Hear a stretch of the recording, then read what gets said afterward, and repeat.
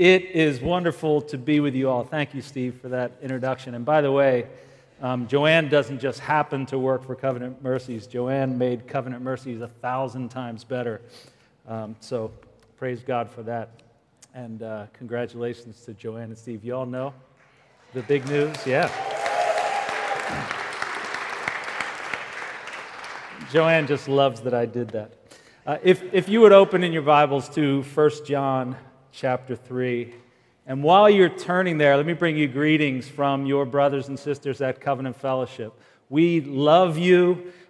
We pray for you. We feel like our long Siamese twin has been separated from us. I had an experience recently. Many of you know this. If you're participating in Covenant Mercies as a financial contributor, you recently received a letter from us thanking you for your contributions in 2017. I still sign those letters personally. One of the reasons I like to do that is just so I can thank God for each of those individuals as I sign those letters. Thank you, Lord. Thank you. Well, I found myself thanking the Lord for so many of you and missing you at the same time. I really feel like our long-lost twin has separated for good reason, and we praise God for the work that He's done both here and at Covenant Fellowship to make this separation in the best sense of the word possible. We thank God for you, we miss you, and it's so great to be with you today. A couple of comments on Sanctity of Human Life Sunday. I am grateful to be here on this Sunday. I'm grateful that you are a church that gives attention to the plight of the unborn. And I listened to Alex's recent message, I think just a few weeks ago in December, where you focused in on the issue of abortion, even the video this morning as well. So we won't be focusing there as much. But the reality is, there's a caricature of pro-life Christians that we care about babies before they're born. And then once the babies are born and the mother has needs, we're nowhere to be found. In fact, many advocates of abortion argue that poor women, and I put that in air quotes because I really don't like that term, but poor women need to have access to abortion because it would be cruel to make them give birth to a child that they can't afford to take care of. The child's just going to be disadvantaged anyway. Let's just deal with that problem now. Well, aside from the fact that we can never accept as a solution to poverty the elimination of those who would be born into poverty, that's a frightening logic that I shudder to carry to its natural conclusion. The fact is, I believe that caricature is inaccurate. Now, to whatever degree there's some accuracy to it, we need to own that and ask the Lord for help to dig deeper and be more sacrificial in the way we love our neighbors and care for those in crisis pregnancies. But we as believers are there to care for those children. The Lord gives us profound motivation for this in His Word, and profound motivation not to accept as a solution for poverty any form of oppression of the poor.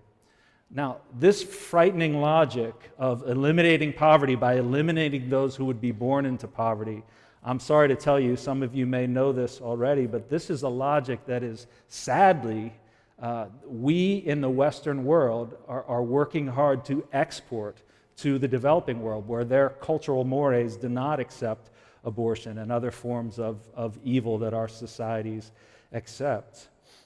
And so this morning, I want to bring a message from God's Word that will renew us, I pray, in our motivation to serve those children, serve those families that need help after those children are born. Now, I'll need to move quickly through our text. I want to leave time at the end to bring you an update on Covenant Mercies. But I trust that this will be an edifying time together, reflecting on our joyful responsibility as God's people to recognize the dignity and worth of everyone made in His image and likeness, rich or poor, born or unborn, black or brown or white or any shade in between, developed world or developing world. And we're going to reflect on our responsibility not only to stand for their right to live, but also to be instruments of God's mercy as He extends His love to them through us. So if you're with me in 1 John chapter 3, I'm going to begin reading in verse 16. By this we know love, that he laid down his life for us, and we ought to lay down our lives for the brothers. But if anyone has the world's goods and sees his brother in need, yet closes his heart against him, how does God's love abide in him? Little children, let us not love in word or talk, but in deed and in truth. May the Lord bless the preaching of his word. I want to begin with a little bit of congregational participation this morning. Pop singers for generations have been singing about one topic with greater regularity than any other, and that topic is love. You are right with me. But now, despite all of these songs about love, despite all this buzz about love, there seems to be no consensus on where it comes from, what it is, how we define it, what it looks like. 4 mop-top young boys from Liverpool told us that all we need is love, right? Some of you may know I'm a Bob Dylan fan. I'm a really big Bob Dylan fan. Ask me about it afterwards and I'll tell you why. You're probably scratching your heads wondering. Bobby's not known for writing a lot of love songs, but he did write one song called Love is Just a 4-letter word. The Supremes told us we can't hurry love. At least that's what Mama said. And then they wondered, where did our love go, right? So you can't hurry it, but sometimes it's in a hurry to go somewhere. Now, fast forwarding to my generation, I'm going to have to explain some of these pop culture references to Tim afterwards. He might have known it. I don't know. My generation, the 80s. I grew up in the 80s. Some 2 or 3 hit wonder had a hit song. What is love anyway? Remember that one?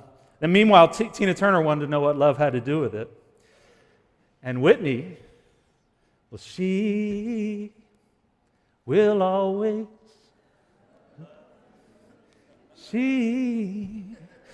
very good. Risen Hope has talent. Well, my finger is far from the pulse these days of pop music culture, so I don't know what they're singing about today, but I'll tell you, I'm sure they're singing about this topic today. And I wish all of these pop stars could be here in the room with us now, because in these 3 verses, the Apostle John is calling the class to order on this topic of love. And he's saying, no, love is not just a 4-letter word. Let me tell you what love is. And these 3 verses are packed with meaning on the topic of love. I want to just briefly call attention to some of that meaning this afternoon. Now, John discusses this, or John's discussion of this topic of love can be broken down into 3 points. That's what I want to do as I approach it as well. The 3 points will be love's definition, love's demand, and love's test. First of all, love's definition. Love's definition. Verse 16, by this we know love. By this we know love. I like the way the NIV puts it. This is how we know what love is. Well, how's that, John? That he laid down his life for us. Now, normally, if you want to look for the meaning of a word, you look it up in the dictionary, right? Well, not in this case, John says. Don't go looking in the dictionary. You want to know what love is? Look at Jesus. And this is important for us to remember, because as we've just reflected upon, pop culture is vying for our attention on the topic of love. Not only the music industry, the movies and entertainment industry is driven by a cultural portrayal of love. There may be a grain of truth sometimes in that cultural portrayal, but John's saying, no, you don't look there. You want to know what the definition of love is? Look to Jesus. Jesus is the definition of genuine love. By this, we know love. And what is it about Jesus that John highlights? What it is about Jesus' love that he points out to us? That he laid down his life for us. Jesus' love for us is demonstrated through his sacrifice. Love is defined for us here as denial of self for another's gain. And Scripture is consistent on this theme. One of the things I love about Scripture is that you can go to different sections, different authors, and you find these consistent themes. This is a consistent theme of Scripture. 2 Corinthians 8, verse 9. For you know the grace of our Lord Jesus Christ, that though he was rich, yet for your sake he became poor, so that you, by his poverty, might become rich. He denied his inherent riches, laid them aside, so that we might benefit. Jesus' love is made even more amazing by the fact that he did this and he wasn't our peer. I think about this self-sacrificing love, and you think, well, we can think of examples of that in our own world, in our own lifetimes. I think of those first responders who rushed into the World Trade Center buildings. I can still remember the feeling with tears streaming down my face as those buildings collapsed floor by floor, because I realized not only are there innocent victims inside, there are heroes in there who rushed into that building to save others. They laid down their lives to save strangers. That is a beautiful example of love. And yet, not to diminish that in any way, but they did that for their peers. They did that for those they were equal with. Jesus, though he was God, did not consider equality with God a thing to be grasped, but humbled himself, took the very nature of a servant, and became obedient to death, even death on a cross. He wasn't our equal. He was equal with God, but he came to serve us and sacrifice for us. By this we know love, that he laid down his life for us.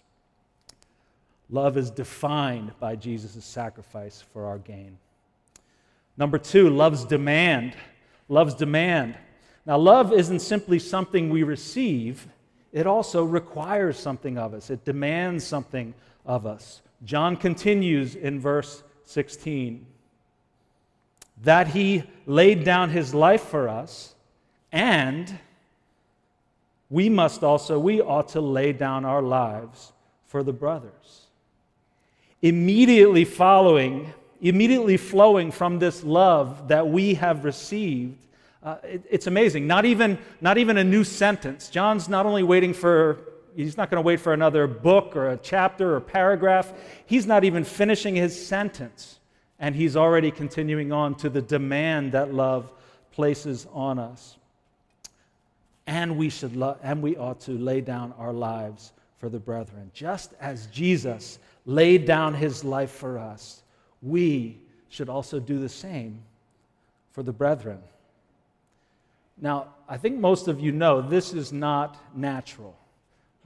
There's a sense in which it's natural. We know that it's right. God has written his law onto our heart, and so we know what we ought to do. But because of our sinful nature, it is not natural to lay down your life for even your friend. Self-preservation is what's natural. Self-interest is what's natural because of our sinful nature. Sacrifice, denial of ourselves for the benefit of others is not natural. And the reason I'm pointing that out is that this only happens by grace. This is something that can only happen by grace. Now, it can happen by God's common grace that he bestows upon all of us, because people are made in his image and likeness, and so we do understand what the right thing to do is. And it is an amazing expression of God's common grace, for example, that those first responders would rush into that World Trade Center building. But even more amazingly, we can do this by God's special grace bestowed upon his people, upon disciples of Jesus, who, by the power of his Spirit, grow more and more into his likeness. Choosing to sacrifice what we might have within our own grasp. Just like Jesus had equality with God within his own grasp, and yet he let it go for the benefit of others. This is the definition of love, and this is the demand that's upon our lives as well. This is what Jesus did for us when he didn't consider equality with God, which was his right, a thing to be grasped.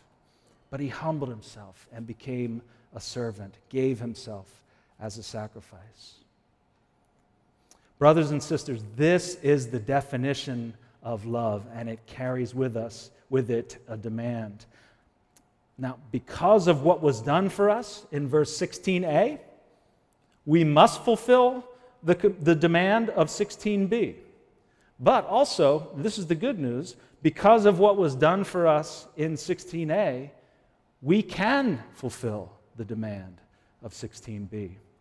Because of the grace that the Lord has shown to us, we can now love others with that same kind of love. I love the way David Jackman put it in his commentary on this passage. He said, just as it's not simply God's habit to love, but the very essence of his being, so a person cannot come into a real relationship with a loving God without being transformed into a loving person. Now, this should give us great faith because the reason that love can make this demand of us is because we've been transformed by Christ himself into a loving person. John isn't trying to twist the arms of unwilling people here, and neither am I in preaching in John's wake. Neither am I trying to twist the arms of unwilling people. I'm simply trying to stir our faith toward the love that God has called us to and empowered us to by his grace. Now, if you're like me, you look at this text and you're immediately thinking about the fact that John said the brothers. So John is talking about our brothers and sisters in Christ here, right? Well, yes, absolutely right. And you may raise the question, well, are we to have the same love for others outside the household of faith? The shorter answer is yes, and we can't get into a lot of the detail, but the consistent teaching of Scripture is that the people of God are to show this same kind of love, first to the household of faith, and then also to those outside.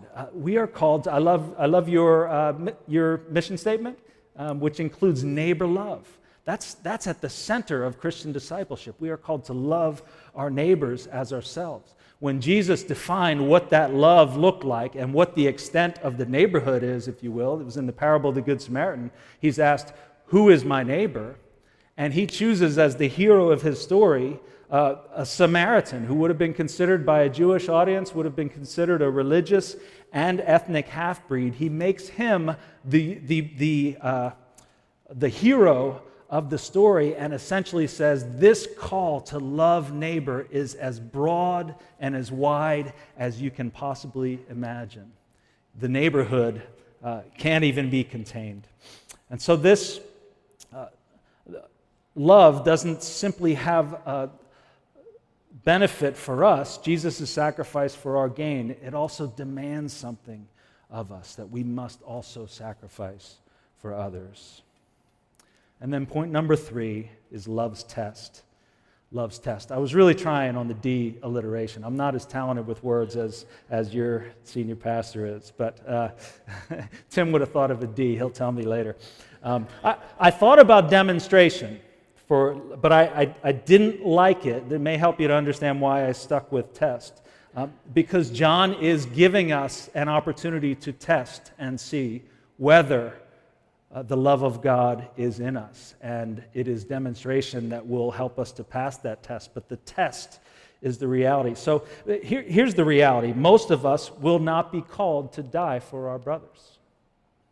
Could happen, but it's not likely to happen.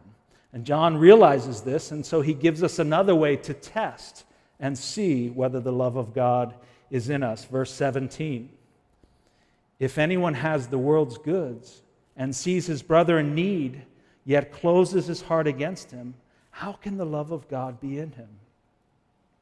In other words, if God has blessed me materially, and he has, and I hope, we don't have time to go into this either, but I hope we all realize that the Lord has blessed us materially in the United States, whether we're rich or poor or somewhere in between, the Lord has blessed us materially. So if God has blessed me materially and I'm unwilling to sacrifice, to share with others in need, can I really say that I would lay down my life for them? Does that make sense? If not the lesser, if I wouldn't do the lesser, how could I possibly claim that I would do the greater? And so he speaks to them in fatherly terms. Little children, let us not love in word or in talk, but in deed and in truth.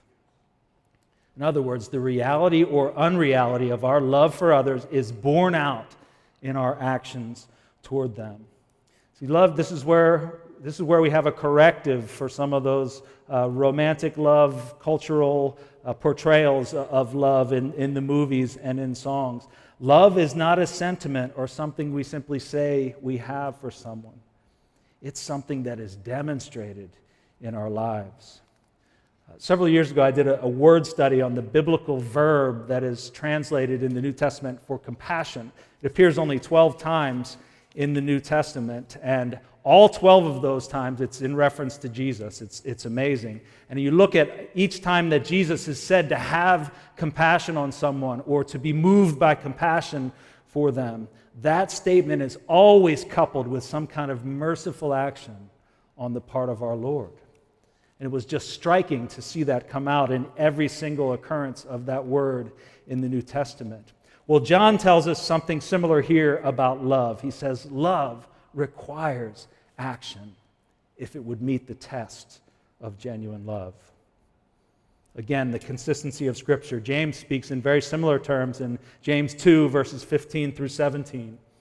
If a brother or sister is poorly clothed and lacking in daily food, and one of you says to them, go in peace, be warm, be filled, without giving them the things they need for the body, what good is that? So also faith by itself, if it does not have works, is dead. Glenn Barker, in his commentary on 1 John, puts it this way: if we are in a position to see with our eyes his need, as for example the Good Samaritan did, and can offer help, then we cannot do otherwise than act. So we can know whether the love of God is in us by evaluating ourselves on this test, by evaluating how we respond when we see others in need. And in today's world, we are in a better position than ever to see the need of our brothers and sisters in the developing world than any other time in history. The question is, what I need to remind myself of is when I see others in need, I need to think this is a test. Will I love them in word and talk, which John defines as false love, or will I love them with the love of Jesus in deed and in truth? Well, back in the 1990s, as we were hearing reports coming out of Africa about the HIV/AIDS crisis and just the devastation that was leaving, the orphan crisis that was leaving in its wake, the Lord was simultaneously leading us into relationship with pastors and churches in Sovereign Grace in those parts of the world. And at Covenant Fellowship, the Lord was also working in our hearts around that time to establish Covenant Mercies as a separate nonprofit under the auspices of the church so that we could explore ways of partnering together with these brothers and sisters in the developing world to care for orphans living in their communities. And so it was 15 years ago, last month, in December 2002, that I took my very first trip to Africa. It was in Uganda, and we started our orphan sponsorship program about 6 months after that, with approximately 200 children in rural eastern Uganda, a bold mission, and a vision to see God's mercy touch the lives of the fatherless there through partnerships that we would build with God's people on the ground there. Well, today, I'm happy to tell you that over 1,300 children in Uganda, Zambia, and Ethiopia are receiving education, health care, mentorship, and practical support through Covenant Mercies. Some of those children have received care through our program for the entire 15 years. Some have graduated from the program during that time, each child is given the tools that they need to break out of poverty. Each child is told the good news of Christ's sacrifice on their behalf, of God's good gift of salvation for those who believe, and the simple yet profound truth that they are made in His image and His likeness, and He has a plan for their lives. So whether you've just heard about Covenant Mercies for the first time now, or whether you've been with us, some of you have been with us for this entire 15 years, thank you for working together with us to restore children to everything God has created them to be. It is an absolute joy to do this work together, and I'm going to give you a little update on the ministry now. Now, since the beginning, one of our core values in Covenant Mercies has been to build partnerships with God's people on the ground in the communities where we serve. We believe a collaborative work with God's people on the ground there is the best way to care for our children. We also think it's the most God-glorifying way as we partner together with our brothers and sisters from other parts of the world. And if you were to ask me, Covenant Mercies just celebrated its 15th anniversary, what are you most excited about? I mean, there'd be a number of things I would have to choose from, but I think probably the top thing that excites me right now is the quality people that God has given us to work with from each of these countries. We have godly and competent leaders on the ground in these areas. And over the course of 15 years, we've been able to both identify those partners and build our partnership together, and also expand the work that we're doing together. I tell these dear folks regularly that how much I thank God for them, because literally we could not accomplish the mission that we feel so deeply called to accomplish without them. That's how much of a core value this is for us in Covenant Mercies. And I want to show you a video now that actually asks a question of a few of our key leaders in each of the countries. So if you can go ahead and show that video. Wonderful, isn't it? God is good to us. I leaned over to Tim while Wilbrod was talking and asked him to remind me, has Wilbrod preached here? So I don't know how many of you recognize Will, and apparently he's coming back in October as well. So thank God for the expanding partnership we have with him. This man is gifted, by the way, to train pastors. He has a theological mind that grasps the wonderful things of God, and he has a passion to impart that to other pastors in his region. So pray for him. Well, with a mature ministry and established programs now in 4 geographical areas in Africa, we have recognized a need to invest in infrastructure projects that will multiply the effectiveness of our sponsorship program. And so with the balance of our time, I just want to go through and give you some updates on a few of those projects. The first is in the category of sustainability. As many of you know, children in our sponsorship program live within the context of their extended families. So these team leaders that you see here oversee a team of caseworkers that go out into the community and care for the children in the context of their families. Sometimes the children have been taken in by, sometimes mom is still alive, other times they've been taken in by an aunt or an uncle or an elderly grandparent. And for most of these families, though they're able to provide the family love and family connection that's so vital for the children, materially they're not able to provide much. And most of these families are just living at a subsistence level, surviving off the land, essentially, especially in the rural areas where we work. And so this is one of the reasons why our help through sponsorship is so critical. In this extended family context, just imagine each child represents another mouth to feed on no additional income, on really essentially no income in the first place in many families. Each child represents additional school fees to be paid on no income. And so the families are really scraping the bottom of the barrel, trying to do the best they can to care for the children. Our church partners are able to come in the name of Christ and bring them this practical care in Jesus' name.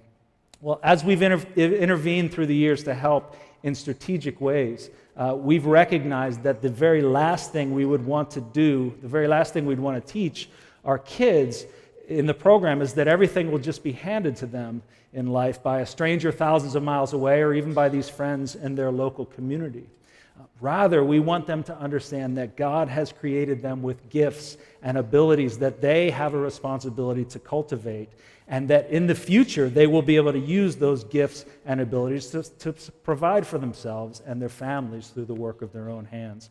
And so we aim to teach this lesson not only through our words, but also through the way we operate our program. A few years ago, some of you will be aware, we launched a sustainable farming project at our 40-acre farm in the far eastern part of Uganda.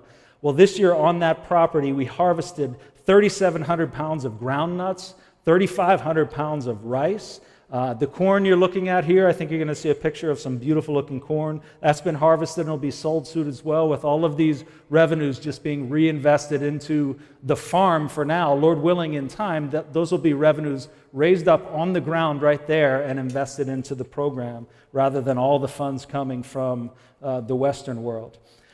Last year, we announced our plans for a poultry project, and the good news is we renovated the chicken house. We got everything up and running. We brought in our first group of chicks. Around 200 chickens have now laid more than 19,000 eggs that we have sold as well. And in after a couple of years of ramping up this project, Lord willing, we'll be bringing in around $5,000 annually through that program. This is being run, by the way, by a sponsorship program graduate who's our farm manager out there as well, which is a special blessing. Last year, we announced the planting of 5,100 eucalyptus trees, which grow very fast, and in the period of a few years, this grove will produce a projected revenue, Lord willing, of $12,000. We aim to use those funds to replace the motorbikes for our program. So our program staff are mobilized into the community to visit the children at home or in school on motorbikes, and we're looking for ways to raise the funds for those through the work of our team's hands right there on the ground as well. Well, these sustainability goals have always been about more than just local revenue generation and the development of local food sources, as vital as both of those things are. In addition to that, in all of our programs, we desire to inspire the guardians of our children, those mothers and grandparents and aunts and uncles, in their own income-generating efforts. And we desire for our children to see this as well and to live out the biblical truth that God has made them to be productive, responsible, positive stewards of their gifts and resources. Now, we're already seeing the impact that this can have on families. I want to tell you quickly the story of a young man named Dennis, a sponsored child in our program in western Uganda, and his mother, Juliet. Recently, Dennis and his family received a rather large amount of money. I mean, it's not a huge amount of money, but it's more than they're used to having to handle right now. Well, by talking with our staff on the ground there about how to utilize these funds, they were able to come up with some ideas for income-generating ideas of their own. And in time, they were able to purchase some goats and purchase some land that they will use for their own sustainable farming project.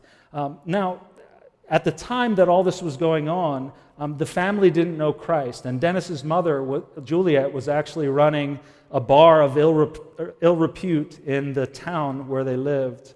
Well, during a home visit by our pastor and our program coordinator there named Moses Nkwatsibwe, Moses visits all the families. I'm looking at Maggie, she knows Moses. Visits all the families, shares the gospel with them, prays with them. These are the kind of leaders we have on the ground there. Well, during one of these home visits to Juliet, he shared the gospel with this family, and praise the Lord, Juliet and her whole household came to faith.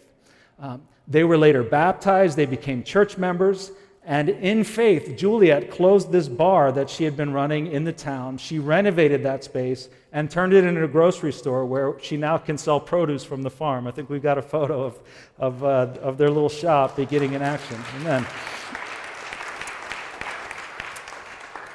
These values of sustainability, like hard work and productivity, are powerful weapons against multi-generational cycles of poverty. But to truly be transformative, we believe that they need to be coupled with quality education as well. And so this is why education has always been at the heart of our efforts. Now, UNICEF reports that of children in sub-Saharan Africa who are 3 to 5 years past primary school age, only 58% have graduated. What this means is that other 42% is very unlikely to ever graduate even from primary school. In fact, there are 33 million primary school age children in sub-Saharan Africa right now who are not even in school. Well, now fast forward to those same children, and in the same UNICEF study, they revealed that of kids 3 to 5 years past the high school graduation age, less than 1/4, less than 25%, have graduated.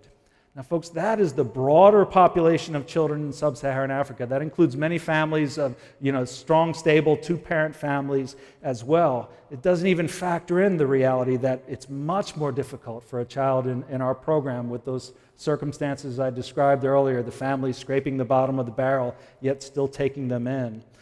Much more difficult for them to finish school. And so through our sponsorship program, fatherless children are not only given the resources to attend school, but we're seeing them envisioned and equipped not only to complete primary school and secondary school, but many times now to even go on to higher education. We're trusting that these young people will grow up to be influencers in their families, in their workplaces, in their churches, and in their communities.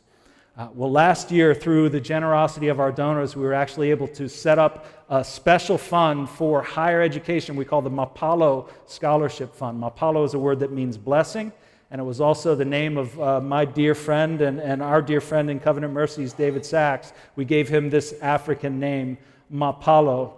This fund honors David's legacy, and it invests in the further education of our sponsorship program graduates. So those who are eligible to continue on to higher education can go. Well, I'm thrilled to introduce you to the first class of our Mapalo students real quickly. From left to right, we have William and Farai and Samuel and Charles. And then on the bottom row, Mercy, Premise, Alex, and Bridget. These are our first class of Mapalo scholarship students who are going on studying things like education and law and accounting, art and industrial design, social work. We're looking forward to celebrating more scholarship recipients each year, and we're grateful for the help of our donors in setting up this scholarship fund. We're also grateful that our donors are envisioned to help us with establishing schools as well, so that our children at a younger age can grow up and be eligible for those those scholarships someday. Many of you know, again, since you know Wilbrod Chanda, you probably remember Wilbrod and his wife Ziki are the founders of Lighthouse Christian School in Zambia. Well, Lighthouse currently serves over 280 children in grades pre-K through grade 7. And we just celebrated our 4th graduating class of Lighthouse. 100% of them passed the national exam so that they could move on to secondary school. We've now had, of those 4 graduating classes, 99% of all of those students in the 4 years have passed that exam and been able to move on for secondary school. These schools also provide us with a wonderful Monday through Friday Christ-centered context where we can multiply our gospel influence in the children's lives. Well, today I am excited to inform you about our intention to build a primary school in western Uganda as well, in Kibworo, Uganda, where we have bought about 4.5 acres of land, and Lord willing, we will break ground on this project this year. I am moving quickly through this, so you will hear more about that later. If you're tuned in to Covenant Mercies, you're going to hear about this as we look to raise funds for this project. It's going to cost about $125,000 for phase 1 to just get a few buildings up and get the first few classes going.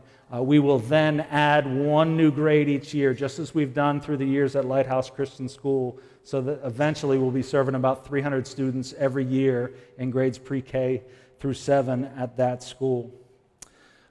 Now, investing in primary school education and establishing these building blocks of learning at a young age is so critical.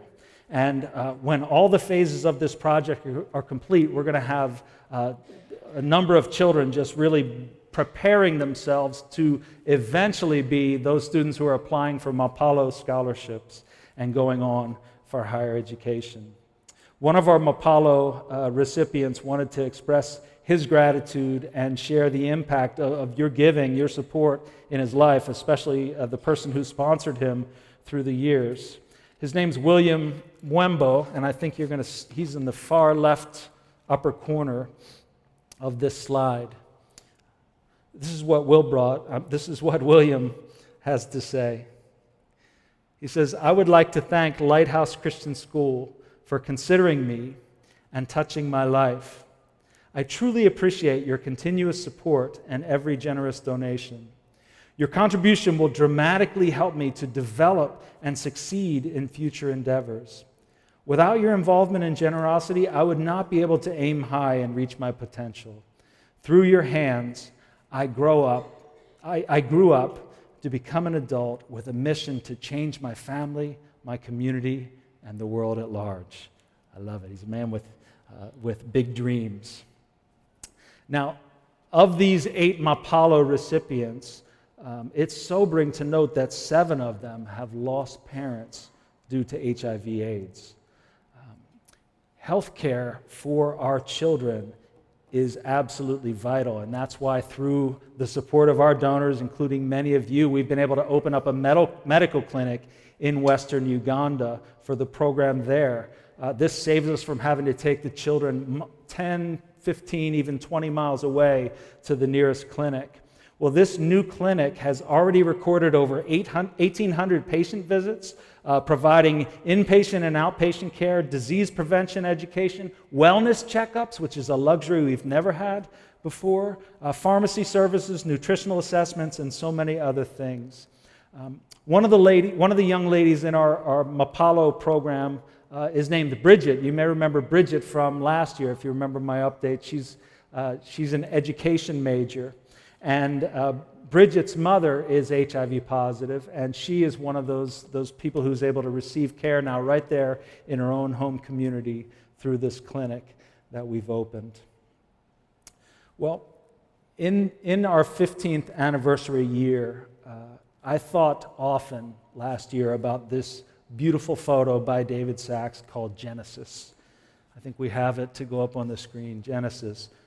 Do not despise small beginnings. That's a very meaningful statement, not only for the lives of each and every child in our program, but also for us as a ministry.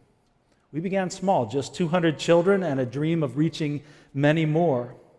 But with your help, we are multiplying that effort that started 15 years ago.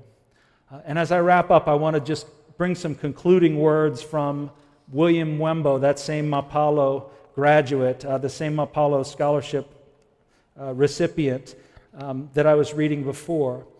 He concludes in this way. These words reminded me so much of Matthew 25 as I read them. I just have to share with them. William said, "I really thank God.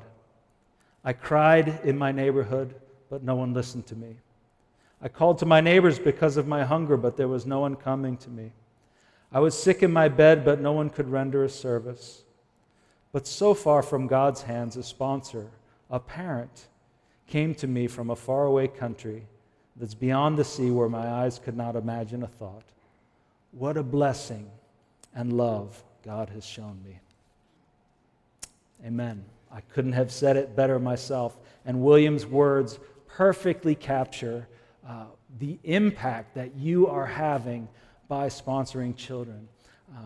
Covenant Mercies is privileged to serve these children for the glory of the Lord's name. And it's just beautiful to hear his lips filled with praise and thanksgiving to God as a result of what his sponsor and what his friends on the ground have done in his life.